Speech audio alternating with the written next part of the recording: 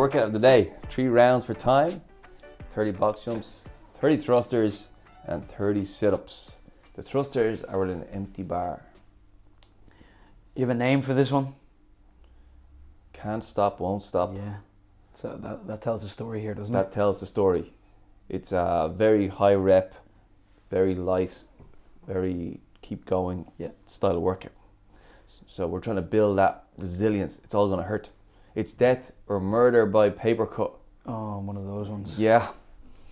So in this, whenever I first seen it, I was like, oh, is this like a... I missed the 3 rounds for time initially.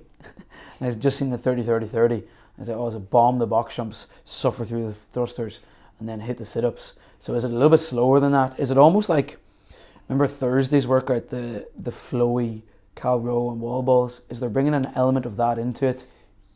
There's an element of that, Yeah. but I think there's going to be a much higher level of pain here. that we are going to have to run into and say, can I make peace with just being in pain and stay moving? That's the hard bit. What do we get out of this one? Box jumps, thrusters, sit-ups, 7 million reps of each. What are we training?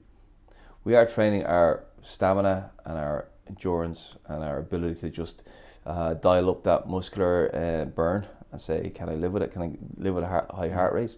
I mean, it's probably traditional fitness in that way. Yeah. That being able to just last through a task. And, I think it's going to be so tempting to put the barbell down and leave it on the floor too long. Whereas, keeping the thing moving is going to be the key to it. I remember I went to my CrossFit Level 2 all those years ago, and there was one of the trainers always said that if they ever programmed Jackie in his gym, he was only, if someone's going to go over X, he only allowed them to go unbroken. That was the only way. If you want to go over this, the 50 thrusters, you got to do the 50 thrusters unbroken. That's my only option. If not, you've got to stop the workout and you're done. No. Yeah. That's so mean. But that's the stimulus, right? Yeah, it has to be that. Like if we're not leaning into the muscular endurance and the muscle burn of it, we're missing the point here. Yeah. So we're trying to dial it up on purpose. We did an empty bar workout maybe 6 months, but it's probably longer than that ago now with thrusters. And I remember that's the worst I think I've ever felt. Ever. Yeah, because you can slowly just chip. Just dial the pain notch up by one. And then in my head, I'm like, it's 20 kilos. And I think that's what makes it harder as well. I'm like, I should be able to keep moving here, keep moving. And I talked myself into keep moving, and it was just horrendous. That's the point, right? Yeah. And sit-ups at that volume as well are going to get rough if you do them well.